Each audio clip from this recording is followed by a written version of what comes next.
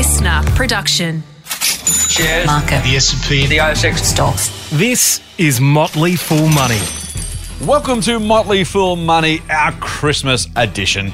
I'm the Motley Fool's Chief Investment Officer, Scott Phillips, and I'm joined by the Managing Director, Founder, Chief Cook and Bottle Washer, and all-round good guy who runs strawman.com, Mr. Andrew Page. Merry Christmas, buddy. Merry Christmas to you too, sir. How are you? Good, I'm very well. Now, we are pre-recording this just to put it in context, but this is going to go out, all things being equal, on Christmas Eve. So we're feeling a bit festive. We're not going to try and do anything that's time sensitive because if the last 2 years have taught us anything, it's that assuming anything is going to be true in 2 weeks' time is probably not a very smart idea.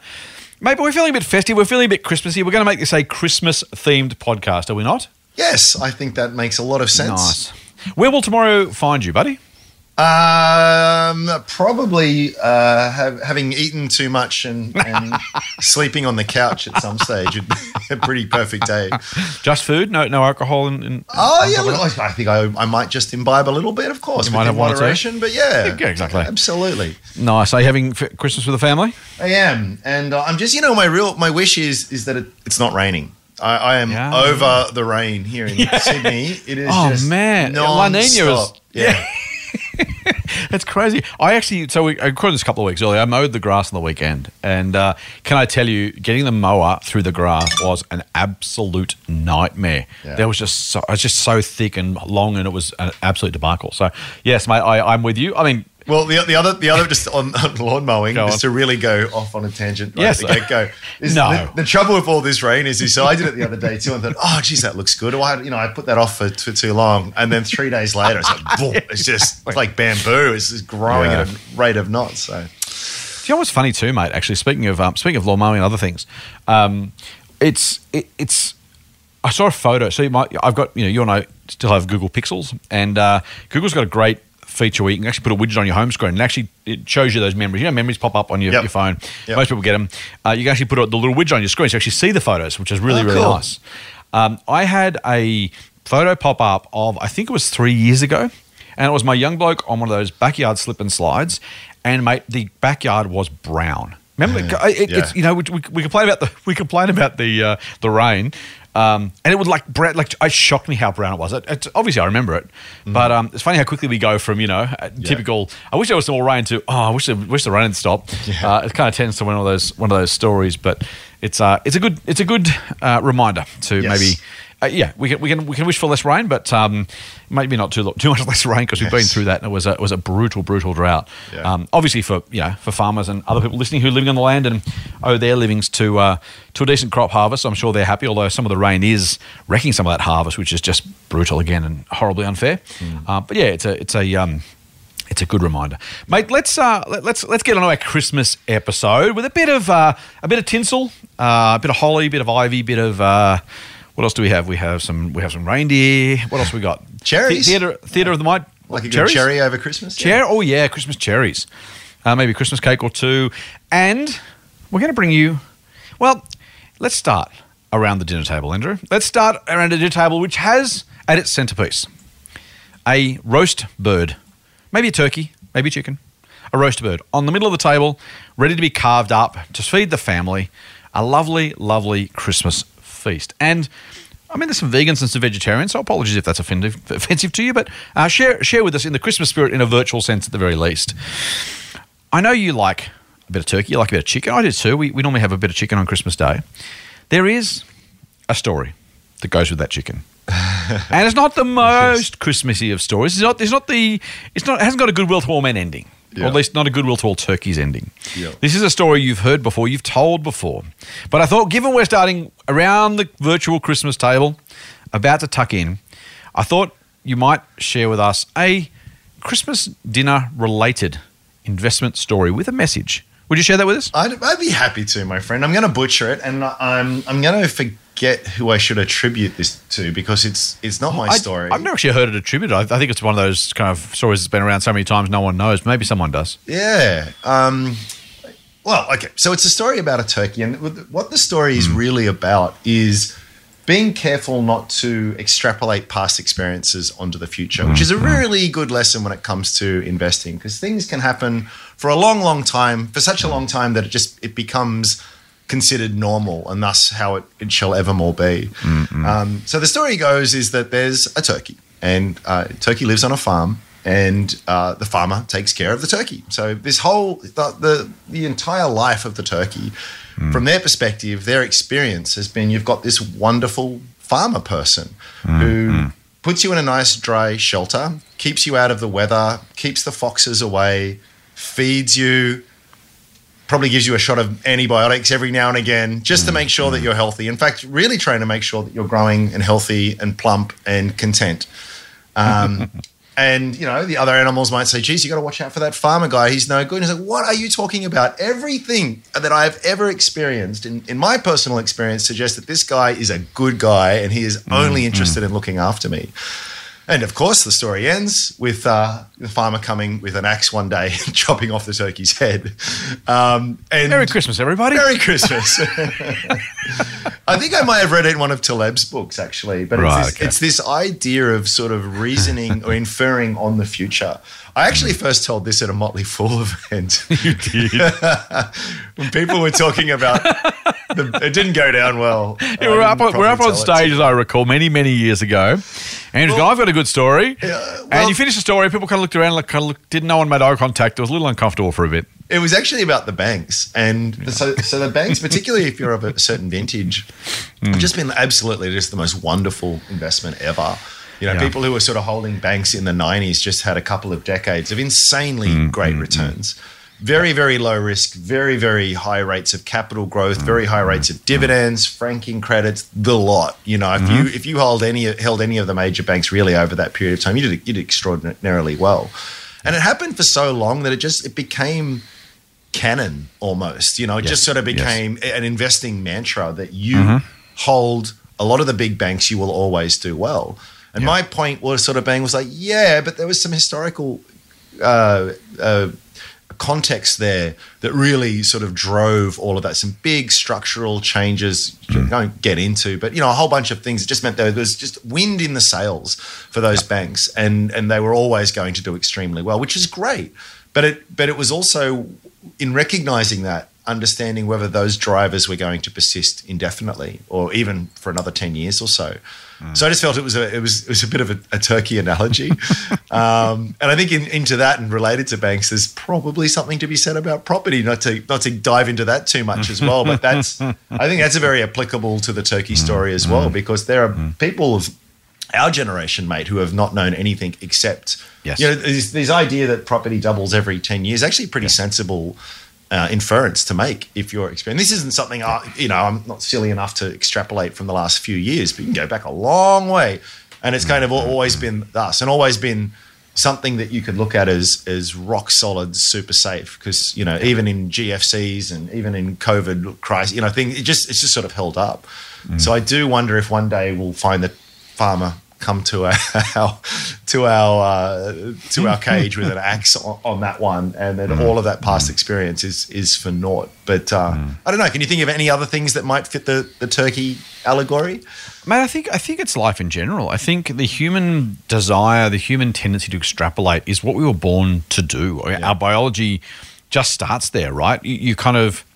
It's actually a pretty good heuristic for a lot of situations. Well, and this is the problem with investing. So let's take it back to investing. The investing may just be, and I'm sure there are others, but investing may just be the strongest example of an entire pursuit devoted to overcoming our own human biology. In a way that I don't really think, there must be others, I'm sure there are others, I'm sure people are now thinking and yelling at the podcast machines that there's dozens of them, but if you think about exactly that, for all of the things that we evolved to learn and know and do, that were absolutely, hey, the lion roars, you run, right? It's just what you do.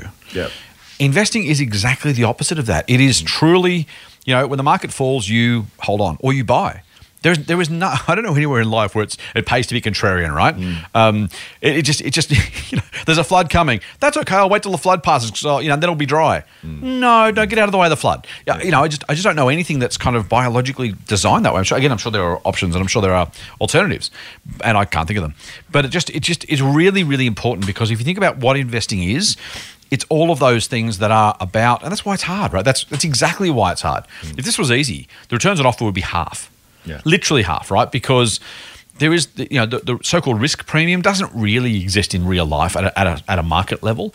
I mean, it does. Like, you get a risk premium. That's what the investing, Just the excess just investing to return we explain make that. versus anything else. Yeah. So is you get- all, it's allegedly down to risk, right? We demand more because there's a risk we lose money, Right. and yet. Decades and decades and decades and decades and decades of history say, and again, this could very well be the turkey, right? It's very possible that the last 150 years of investing is the turkey story. Yeah, maybe. But it's probably not. And I think that, to me, is the idea of trying to make sure you know what you're getting. And yeah, as you say, that I think that, to me, that the very idea of investing, the very concept of investing, I think is the story. Yeah, I think it's also useful to, when looking at any kind of company or investing in any kind of ways, to understand those things that might be what a mathematician would call mean reverting, and other things that are more susceptible to sort of fat tail kind of risk. Now, we're not mathematicians, so explain mean reverting and explain fat tail risk for me. There are trees don't grow to the sky, right? So they can get very tall, but they don't keep on growing forever. I mean, logically, that'd be the case. Otherwise, it's going to sort of hit the sun after a while. It just doesn't go all that way. So there are certain things in life that just fit a bell curve really, really, really nicely. And if you find yourself sort of skewed to the left or right, over time, you can very reasonably expect to sort of head back towards the median. A good example here might be market multiples, for example. So price earnings or price to sales or price to cash flow, whatever you kind of, they can't go up forever. And likewise, they can't really go to zero. They can get really low for long periods of time. They get really high and extended for great periods of time, but they can't continue. That is very much a mean reverting kind of quality. And there are other things that are far more exponential in their character. Something here might be the growth available to a truly globally exposed internet business, because even though it would have been an analyst of the 1960s would never have been able to, with a straight face, say that I expect that this $1 billion company will compound its sales at 20% over a 20-year period. That's insane. But actually, that's actually not that insane for a company that can address, in theory at least, 5 billion people connected to the internet. So there are some things, and that throws you as well too, because you start getting some really insane seemingly insane assumptions here, because it's just very hard to imagine a caliber or a character of growth of that kind of nature. But that's the skill with a lot of these things, is looking at the various things and asking, what kind of situation are we looking at here? Another good example might be Woolies and Coles, both great businesses, right? But they're never, their market share, I would imagine, is pretty much going to sort of mean revert. Woolies is sort of ahead in one quarter, and then Coles, and there's lots of column inches sort of written about it. But those two are probably going to sort of dance around that market share sort of average. They're never going to have a quality of growth which is sort of 10% excess sustained for any length of time. They're too big and mature. So it's just it's about knowing what you're looking at and knowing whether what kind of character it has. And just to talk about the fat tail events, there are some things out there that you're never going to, if you're talking about human height is a good example, right? So some people are very short, some people are very tall. But that if you're holding an event that, a 20-foot person is not going to walk into the room. In much the same way as a 1-inch person is not going to walk. That is so far out on that bell curve as to be impossible. But there are things in investing which can seem like, there's a 1 in a billion chance of that kind of stuff. But mathematically, 1 in a billion chance things happen all the time, because it's law of large numbers, right? There's just a lot of people doing a lot of things over a long period of time. These things happen a lot of the time. So again, I think thinking probabilistically is a very useful skill for investors and just in life in general. But you've got to try and get a good grasp on the thing that you're talking about. What is its character? Is it mean reverting? Is it something that is fat tail? Is it something that's truly exponential in nature? Is good mental models, to use that term, to have in your head when approaching certain things. I like that, mate. It's and I think that is the challenge of investing, right? Because trees don't grow to the sky, and yet people have underestimated the compound growth of Google or Apple or Amazon, for example. I own both those shares for years. The idea of like, well, it couldn't possibly be worth that because no, it will. And again, maybe today's price is still overvalued, right? But just purely the business growth alone. Yeah. 25 years ago, no one said Amazon's going to go up 20% per annum for 25 years. It was unconscionably impossible. On the flip side, as you say about the banks where we started, the very idea that the banks will keep growing their earnings at that rate because of the way they got that growth, understanding the business. Woolies & Coles is a great example, mate, because it's less emotive and it's also a little bit older. I remember when I first started working, my first job out of school was at I worked for Woolies in the grog shop. Then I worked in Woolies head office, and I went to a food supplier, Heinz, and in the early 80s, Woolies & Coles together had something like 35% market share. And there were just dozens and dozens. Safeway was a separate business. Fleming's, Franklin's, IGA was around. There was a million different little independent supermarket banners. There was Night Owl and IGA and all sorts of stuff. And again, people are probably yelling at the podcast machine right now. And Woolies & Coles found a model that worked, and they prosecuted that model. And Woolies went from $2 to $40. Yeah. And so that's why it's important. You think about Woolies today, and we say rightly, well, they can't grow to the sky because they're already massive and blah, blah, blah. 25 years ago, they were the opposite. They were literally those trees, those saplings, to torture the metaphor, that had been planted and started to grow and started to crowd out the other foliage. See how I go with my biology metaphor. And as they did so, they got more sunlight and they started to grow bigger and bigger and bigger. So I don't buy the life cycle idea of companies that they somehow have to die. There is a birth and a maturity and a death. But that very idea of you kind of struggle to be different and relevant and whatever, and then all of a sudden you hit some sort of recipe, method, call it what you want, right? Fertilizer. There you go. We'll call that for my biological metaphor. And it starts to work. And then you go, oh my God, that thing's growing. We were talking about grass before with rain. That thing's growing really strongly. And that's where it's important to be able to say, hey, that business could possibly be a Woolworths tree, but it also might die in the shade. Yeah. And then it's like, wow, that thing's actually kind of working, and they're only 15, 20, 25% market share. Gee, there's a lot of opportunity left for that business. Yeah. And then you get to a point where you're like, you know what? And this is the banks. We've got to a point now where the big four banks and the big two grocers are, depending on which category and how you measure it, 80 to 90% of the market. And at that point, when the market's only growing at GDP and they're already massively dominant and have the market between them, that is maturity. That is the trees that have stopped meaningfully growing and won't grow to the sky any further because they can only ever get so tall. And I think that life cycle really, really important to understand, because understanding when, not even when to buy, when to sell. Because if you bought Woolies at 2 and you sold it at 40, you're probably completely fine. You're getting paid a fortune in dividends, or everything's great. But knowing when to assume what future.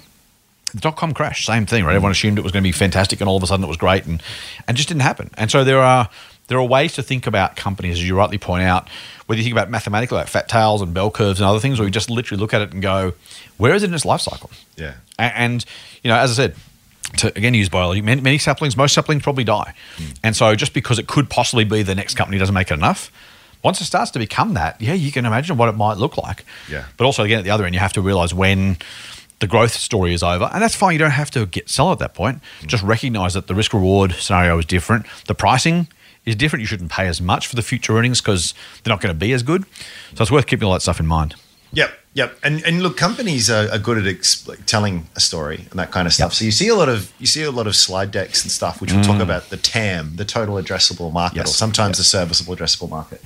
It's like the justification, like, oh, we're going to move into China because if we get 0.5% of the market, that's still. That's right. It's like it's all kind of true, and they are very big addressable markets. But you've got to go to the next level then and say, well, okay, what evidence do I see that you're actually prosecuting and capturing this, and that you will end up with a very large share of that kind of stuff. So I think things like looking at the actual sales numbers are very, very illuminating on that front. So a company says, oh, it's a huge total addressable market. We haven't really sold anything yet, but when we do start selling it, we're going to – that's a very different – that's been the case with, so many – lithium's a great example at the moment. Oh, lithium, remember graphene? Graphene was the other one. Huge potential markets for them. Yep. And in fact, actually, a lot of good thinking you go into to suggest that that's legitimate. You know, I'm 100% convinced that EVs are going to be a massive thing, and that batteries are going to be very much in demand, and we're going to need lots and lots of them. But for a lithium miner that hasn't yet started extracting and has only got a bit of a reserve, which has got some interesting drill results, like to get from that to becoming a 10% owner of that massive market is so many, and obviously if you add up all of the companies saying that, you know, you can't all capture a meaningful. There has to be a bunch of losers in all of that. So now it's a bit different if you say to me, hey, this company's got a very large serviceable market. The product that they're selling is actually getting huge traction. In fact, they're selling 40% more than they did last year, and the year before that, they're selling 100%. So there's demonstrable demand for their product, and it looks as though they've got a leading position in the market. You know, there's only them and 2 or 3 other people that are doing this kind of thing. Yeah. This is research. This is what you do. Why? A, okay, it's a good story, but B, is it actually being realized? You know, C, is there any kind of real, genuine sales momentum in here that we can expect to continue? And that's the other thing, is that once these boulders start rolling, once these snowballs start rolling, they really do take on a life of their own, and that's when things really get interesting. Yeah. But yes, you've got to have a good story. Yes, you've got to have good potential. Yes, but you've actually got to see good execution. You've got to see evidence of that too. And that's why, again, if I'll go back to my story. If you have a lot of little seedlings in the park or the bush or wherever you are, the fact that one of them might possibly be the next big tree is worth knowing. Yep. The fact that most of them won't be, because they'll get crowded out, they'll die, or they'll only grow to a couple of feet tall or whatever, is also worth knowing, right? Because just because it could, you know, if you pick the wrong tree, the wrong 2 or 3 trees, you still might do your dough. Yeah, and that's why it's, you know, people will say, well, I don't want to miss out on the growth, and you know, so often the response from someone who is you know, investing all this speculative stuff is, oh yeah, well, I'm going to get the big wins because I've already bought it. If you wait now, you'll lose all this opportunity. And yes, that's absolutely technically true. You also missed the probability of losing a small fortune back into stuff that doesn't work. Yeah, and so it's one of those things you don't have to, you know, speaking of humanity and natural instinct, greed is a really funny thing, right? And add envy to that. They're really, really, really brutal masters, because you don't want to say, well, hey, what if I miss the big gains? What if I get on Amazon too late? What if I get Apple too late? What if I get on Afterpay too late? What's going to happen then? And they're the right questions, but you know, if you'd have bought something else instead, the Zune from Microsoft, the Kobo ebook reader. Yes.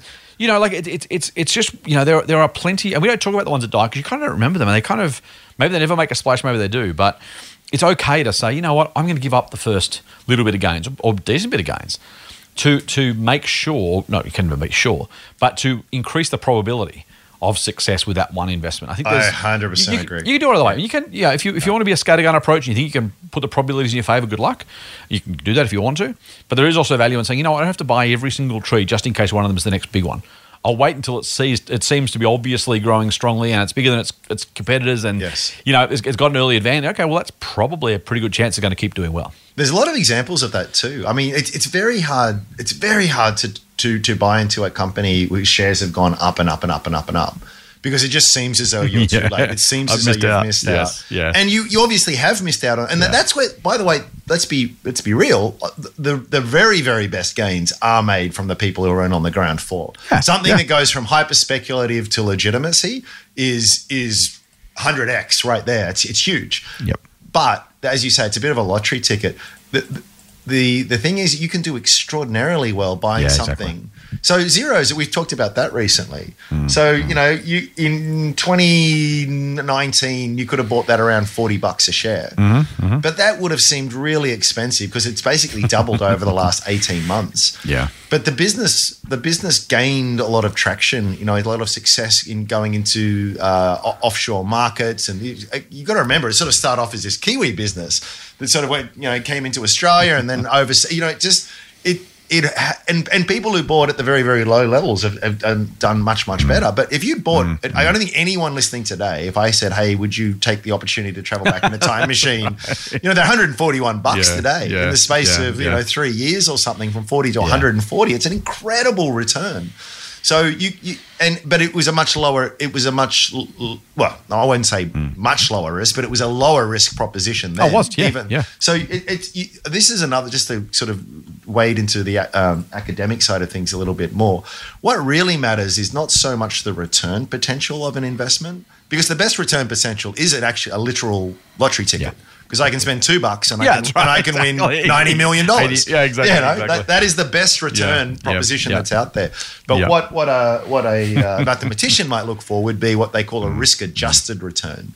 So the return in context of the risk that you're taking. And sometimes, and this is a personal choice, but I would argue that sometimes it makes a lot more sense to have a very low risk 10% average annual return than a 20% return that's hyper risky, which could be 20% per annum or it could be zero.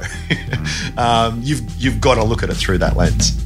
Motley Fool Money. For more, subscribe to the free newsletter at fool.com.au/listener.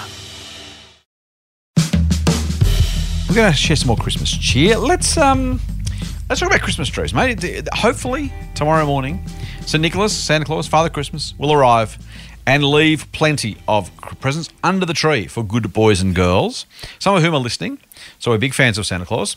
But let's just say there's some opportunities to make a very, very, very big saving on a Christmas tree. A bigger saving than you might imagine on a Christmas tree. You can get an absolute bargain Christmas tree, but there's a catch, right? There is. And it's another stolen allegory from a former colleague of yours and mine, Joe Mager, over at least we can credit this one. Yes. Yep. Yes. Maybe he stole it, but I'm going to give him attribution. But he was basically trying to explain to his investors the kind of approach that they take with investing. And he's saying, we're the kind of company that looks to buy Christmas trees on Boxing Day. And it just resonates a lot, because let's have a look at what you're buying. And when I'm saying Christmas trees, he's talking about the plastic ones. And as a lot of people know, they're actually pretty impressive these days. You get some really, really great trees. But the demand just falls away. No one's interested in buying. And in fact, any department store that's got any left are just discounting them to get rid of them. But you've got something that is legitimately a very durable asset. A good quality artificial tree will last you for 10, 20 years if looked after well. You know that unless you change faith or cultural practice, you're probably going to be celebrating Christmas again next year and the year after. It's guaranteed that you're going to use it. It's guaranteed that it's going to last. And so on a future present value, so on a net present value kind of basis, I mean, it is ridiculously good value on Boxing Day. The day before, on Christmas Eve, for the people who've left it all to the last minute, they will pay anything for that. Yes, yeah, correct. And he's basically saying that's how we're trying to buy stocks, things that we know will be around for a long time, that will continue to deliver value for their owners. But at a point when the market's not really interested in buying them. And I just thought it was such a great metaphor for stocks, because it goes to show you our thinking. I mean, why aren't we all buying, Halloween's becoming more of a thing in Australia, So we actually did it this year. There's a bunch of stuff on. And then, after that passes, again, everything's just discounted down to nothing. It's like, I'm pretty sure my kids are going to want to do that again next year. Buy a bunch of stuff, that'll last till then. It is a very sensible way of thinking when it comes to investing, because most of the things that weigh us down and that worry us and that give pricing opportunity or value opportunities are generally transient. And it's the whole Warren Buffett thing. Be greedy when others are fearful, and fearful when others are greedy. There's a lot to be said for that. I think that's really true, mate. Particularly because, and I'm glad you mentioned Buffett. A, because we're contractually obliged to mention Warren Buffett, but B, because we just talked about growth stocks when we talked about the opportunities that potentially exist. This is not what can be a growth stock story, but this isn't necessarily even a growth stock story, right? This is one of those stories where there are really great businesses out there. Woolies went from $40 to 20. So we're speaking of Woolies again. Went from 2 to 40. They went back to 20 for a couple of. It was 6 months maybe when they had some profit issues because they'd got too big. They kind of messed up a little bit. And realistically, Buffett also talked about buying great businesses when they're on the operating table. And this is exactly, again, easy in hindsight, but I think at the time it was pretty obvious. By the way, I think this is expensive at the current price, but at $20, like, well, hang on, is Woolies going anywhere? No. Are they going to be fine? Yes, they'll find a way. And if you can buy a great business, literally a bedrock Australian business, when it was on special because of a short-term problem, you didn't have to believe that, even to your point about Xero, Ram, as you say, it was pretty much a lock that it was a successful, enduring business. But there was some risks around it. It was, maybe things change. This is Woolies. It looked quote unquote expensive there for a while. Yeah, but this is Woolies. So it's like $20, man. So that's the opportunity, and I love that idea of. It is such, and this is why I like the Christmas story. A couple of reasons. First is it's Christmas. Second is we like Joe. Third is, as you already mentioned, the contrarian nature. But it's also just a reminder that humans are weird, right? There is no reason why more of us wouldn't go and buy the Christmas trees at half price, except we don't, because we're not in that frame of mind at that point. Yeah, and a year is an eternity away, right? Right. And you don't think about it, I should probably get one, I won't get around to it. And it's just being prepared, being thoughtful, understanding that's probable. As you say, if you're going to have a tree for the next, I don't know how long trees last for, let's say 10 years, the 10 years you get out of it, you just got to wait 11 years to put it up. And then you should have the same 10 years because it's not going to rot or die or, assuming it's a plastic tree. Don't buy a real tree. Don't buy a real tree. No, this story doesn't work with real trees. That's a bad idea. But just worth thinking about. I like that story a lot, and we like Uncle Joe, so that's a good one. Nice. Mate, we both mentioned Santa Claus. Let's go to one of the great Christmas gifts for investors. The one named after the jolly fat red man himself, the Santa Claus Rally. Right. The fact that St. Nick turns up every year and says, "Here you go, investors. Here's some returns for December for your shares, because I'm a nice bloke, because it's Christmas. It happens in December. It's the Santa Claus Rally. I like a gift. I like higher share prices. Why shouldn't I be buying into the Santa Claus Rally, Ram?" Well, I actually don't know if it's statistically valid anyway. This idea that shares must be, everyone talks about it. Yeah, they do. There's others like October is crash month. The others sell in May and walk away. Go away, yes. It's true when you notice it, and it's often not true. And if you add up all of the Decembers, going back 50 years, and you do a statistical test for validity there, which I actually tried to do one year. This is 10 years ago now, so I don't. But at the time, it was like there's what you do with some of these tests without getting too far into the rabbit hole. You look to see if randomness alone can explain it, because if it can, that's probably what's going on. And it didn't pass that test. So in other words, it's like yes, if you just look at it like over the last 50 Decembers. December is the one that tends to go up the most, but then it's like I could flip a coin 1,000 times. I'm not going to get exactly 500 heads and 500 tails, even though that's where it's going to trend to over time. You will see some things show up more than others, but is that what you would expect in a purely random situation anyway? And often it is. So I think it's a nice kind of thought to have. Two, I don't think it actually has any validity to it. Three, even if it did, are the gains meaningful enough to sort of plow all of your money in at December 1 and then sell on December 31? Generally not. And then one of the other problems that we've talked about, if there was any truth to it anyway, it would be arbitraged away because everyone would buy on November 30 to get in ahead. That's right. And then that would mean that November 30 stops working, so everyone would start buying on November 29, and it just regresses away. So it's a nice story. Every year we hear about it in the financial press about the Santa Rally and rah. Just what a waste of time. It's a stupid thing.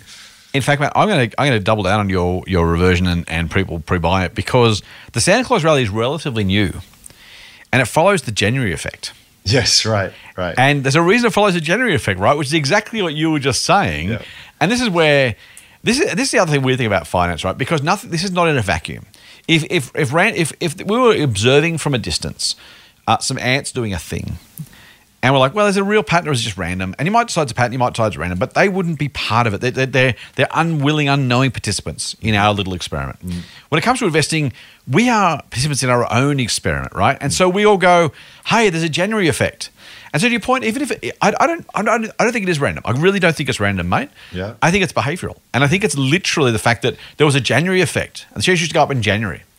it was, it's the January effect. Is that because all the Let's brokers came back from holidays or something after? Probably. In the Northern Hemisphere was some story about that, right? And then my memory doesn't go back that far, but that sounds about right. Okay. Exactly. Yeah, back from leave. Anyway, so there's that, and then you say, okay, well, that's by the way, that's the summer may go away. That's their summer holidays too. By the way, that's why that was why the allegation was that shares would fall. So there was a January effect. People started to front run the January effect by buying in December. Guess what? The January effect went away, and we had the Santa Claus rally. We will have at some point in your and my professional lifetime, Ram, the November effect. Yes. I don't know what it'll be called. It'll probably be called in Australia the Cup Day effect or something. Someone will come up with a name. It'll probably rhyme. It might have some acronyms as the cool kids do these days with FOMOs and YOLOs and stuff.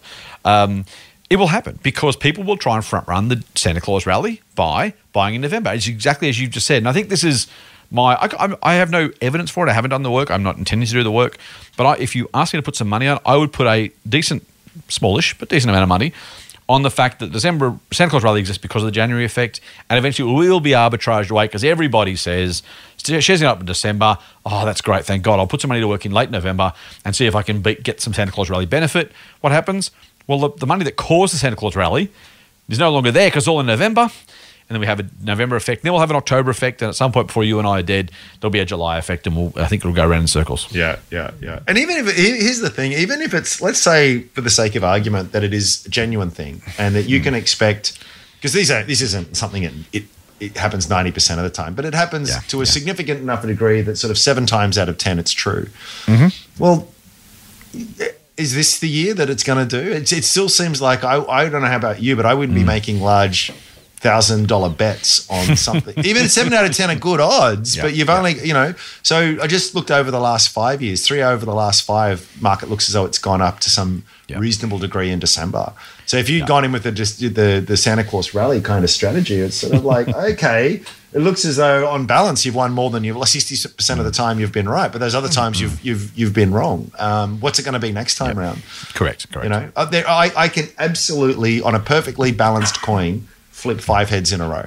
That's not, it doesn't mean the next one's likely to be heads. It doesn't. In fact, it's 50-50 every single flip. I can flip a million heads in a row, and it's assuming it's a fair coin. The next flip is still always 50-50. Yeah. So it's just it gets really silly. So to prosecute that strategy accurately, even if it's a true thing, you have to do it over many, many, many, many Decembers. So you're getting one crack a year to get this slight little thing. That's right. That you might have to do for 10 or 20 years. Before the weight of the statistics sort of work in your favor. Seems like a really dumb strategy to me. Yeah, particularly for because the idea would be if you're going to try and take advantage of that, you would be somehow finding extra money or borrowing some money, or if you got the money, put it in the market anyways. My view, although Andrew will say wait for the pitch. Either way. Putting the money just in December for the sake of it. If you pick the bad month and it falls 10, 15%, and you've borrowed for it, or you've used all up your spare cash or something, on a 60-40 split, again, if it was legitimate, if it was continuous, it's not, because we're inside the experiment, we're not outside the experiment, so our behavior changes the outcomes, as I said. Yeah. And at Ram's point, if you're even allowing for that, you're still 3 out of 5. Yeah.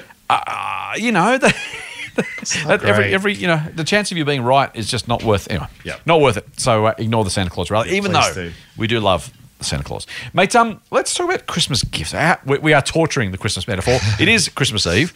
Merry Christmas again. We're going to torture this Christmas metaphor 2 more times. Once now and then one more, and then we'll leave you people alone to enjoy your Christmas. Let's talk about Christmas gifting. Let's talk about the idea of unwrapping a present, and let's talk about something that you can do. Now, look, I know it's Christmas Eve and this podcast goes live at 4:30 p.m. Australian Eastern Daylight Time. So I know if you're desperate for a gift, this is a good tip, by the way, if you're desperate for a gift. Even if you're not, I wanted to just quickly chat about the idea of giving people shares. Now, shares is not the most exciting idea. Your 4-year-old's going to go, oh, wow, thanks. I didn't get the Lego, but I love that. I love the piece of paper that's printed out from the computer brokerage saying you bought me, $50 worth of what's the most boring business? Telstra. Gee, thanks, Dad. Mm-hmm. So that's not going to happen. And I'm not saying you should do it instead of toys or anything else, by the way, because people aren't going to appreciate it just quietly. But there is some benefit of using the opportunity to give someone a gift, whether it's Christmas, whether it's a birthday, whether it's something else. It's genuine, it's tangible, it's valuable, but it's valuable past just the gift itself, right? It is. It's an introduction to a world that that has a lot of benefits. And the earlier you start, it's absolutely the case that it's a great grandparent gift, I think, for all the grandparents out there to give the grandkids, a few shares or something. They are totally not going to care that Christmas. But when they're 21 or something, and they look back and go, I remember when grandma got me those shares, and it's like now it's worth this. It's just like by the time they're old enough to sort of process that, the demonstration of that power over such a long period of time is just it is literally the gift that just keeps on giving, because it will continue to give each and every year. And it's just one of the things it's backed up by every kind of study and just common sense as well. The biggest advantage you have in investing is time. Give me 50 years to invest rather than a lot of money to invest. You'll do much better. You'll do much better.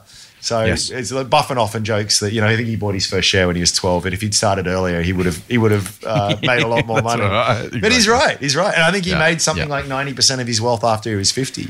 I think it's even more than I think it's like 50, 95%. It's something like that, is it? Yeah, it's stupid. Yeah, but that's how compounding works, right? So I think that's definitely the way. The question then is, what shares do I get? Which is another interesting one.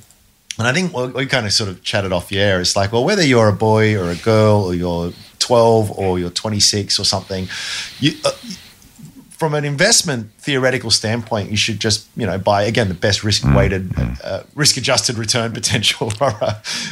You smooth talker, mate. That's going to get the kids excited. Here you go, son. Here's the best an obscure tech company that I think's got great long-term potential. Waste management or, exactly. But your point, which is a very good one, was yes, obviously you want the investment to do well, but if the other aim is to buy in on the interest and get the alignment and make it a bit more tangible, the better way is to do something that will resonate with them as a person.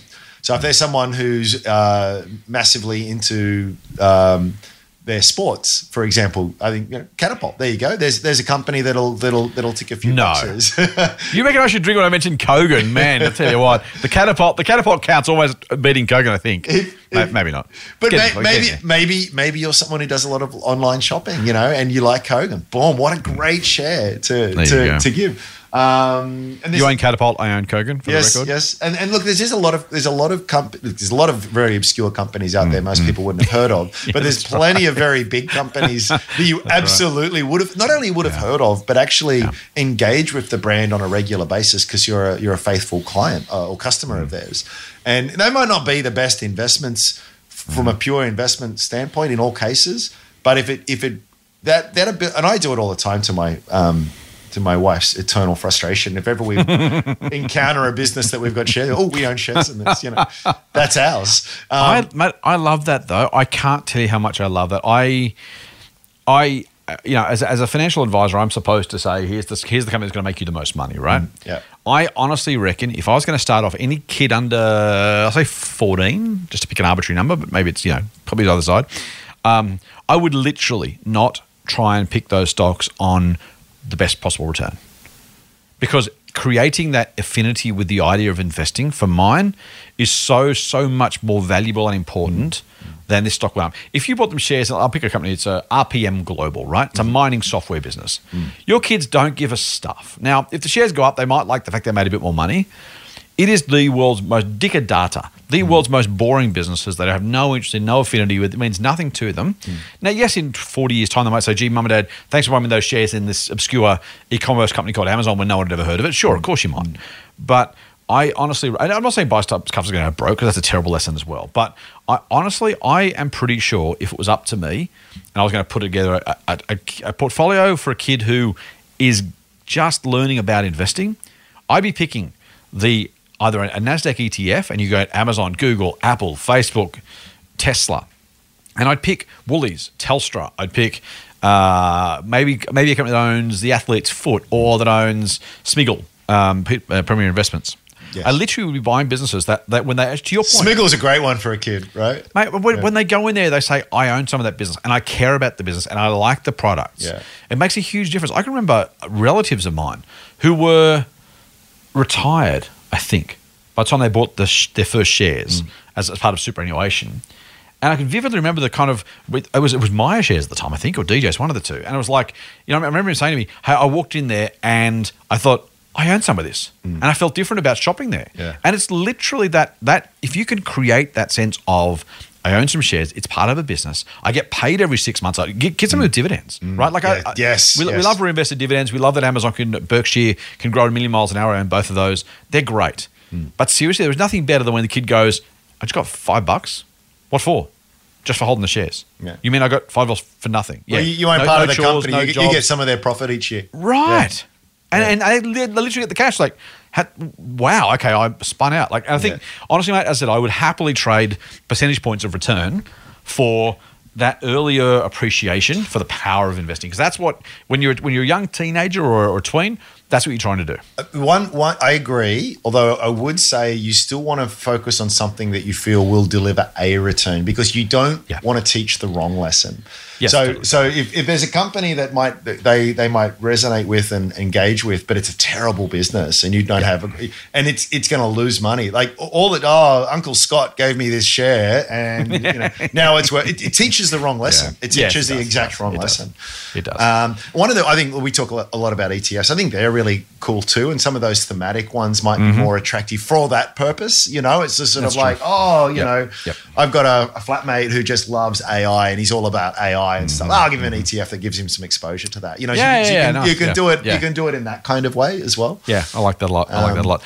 I'm in the back of my head, mate. When Strawman is a $1 squillion business, I'm going to ask you to set aside some of your money for a charitable purpose.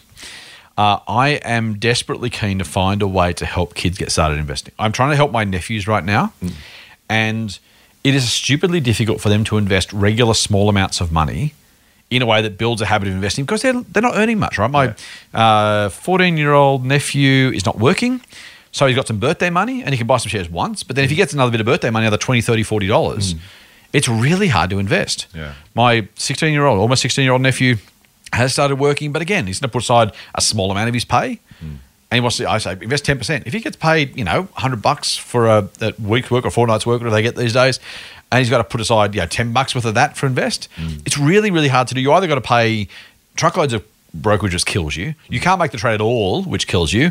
It's a really, I'm trying to find a great broker, a great idea for this regular small investing. It's really, really hard. Sorry, big tangent, but probably not economic, which is why no one does it. Totally. Or it's just totally. I don't blame them, but it's that on behalf of kids, someone somewhere, a Vanguard or a charity or someone has got to come up with a way to make this possible, just so that we can help those kids actually develop those habits when they really need to. Which is like, right, my nephew's like, I want to do this. What should I do, Uncle Scott? I'm like, it's really, I don't know. Like I'm going through brokers, I'm going through options, I'm trying to work out how you can do this, right? And yeah, they can put all the money in their mum or dad's name, they can add it together and accumulate it, but it's like, that's not the point. It's literally, I'm going to put $10 a week aside. I'm going to invest it every week. I'm going to have something for it. It's really, really difficult. One thing I could point out to you, and there is a commercial relationship with us and these guys, so I should disclose that. Although there's no promotion, there's no promotional thing. But there's a company called Upstreet, so we use that for our premium members. They actually earn credit so they can redeem for shares. But it's a fractional share thing, so you can literally buy $1 worth of shares of BHP shares. Yeah. And the way that what they do is that it's instead of having a loyalty card, you have this Upstreet account. So when you shop at Woolies, rather than getting reward points, you get shares in Woolies. Again, what you might equivalently have gotten in award points, but actually gives it shares. It's really cool. But they've just launched something called share gifting. So you can actually say, oh, here you go. Here's $5 worth of shares. And you can choose. And they're all, because of the way that they were set up, because as Award Pro, they're all retail consumer-facing brands. Yeah, nice. Okay. So again, look, it feels what we're talking about. It'd be remiss of me not to mention it. I'm glad I should disclose that we do have a commercial relationship. So. No, that's cool, man. I'm glad you did that as well. It's really, really hard. I'm looking forward to finding a really good solution for that thing, because I don't know, right? It's in no one's interest, because who wants to do $10 trades? And frankly, if you do, you can't really be chess sponsored. So there's also more risk, and I love chess sponsorship if I can find it. Yep. But I'm really like, I was going to go with CommSec with their pocket ETF thing, and that's $2 trade, $50 worth of shares. I think that's probably still what I will do. But you only buy ETFs, you can't buy individual shares, so it's kind of not quite the same thing. It's really, really difficult. So anyway, that's probably the plan. If, by the way, dear listener, you have an idea for me, please throw it to me. because I'd like the idea, and hey, this is for free, so give me some free. No. But if you do, that'd be great, because I'm sure there are plenty of other listeners who are saying, you know what, I have the same problem. I'd like to find that solution as well. So let's go with that. Mate, let's finish off with some Christmas spirit. Let's get a bit serious for a second. I'm not even kidding. I'll kick off, mate, just for the fun of it. It's Christmas time.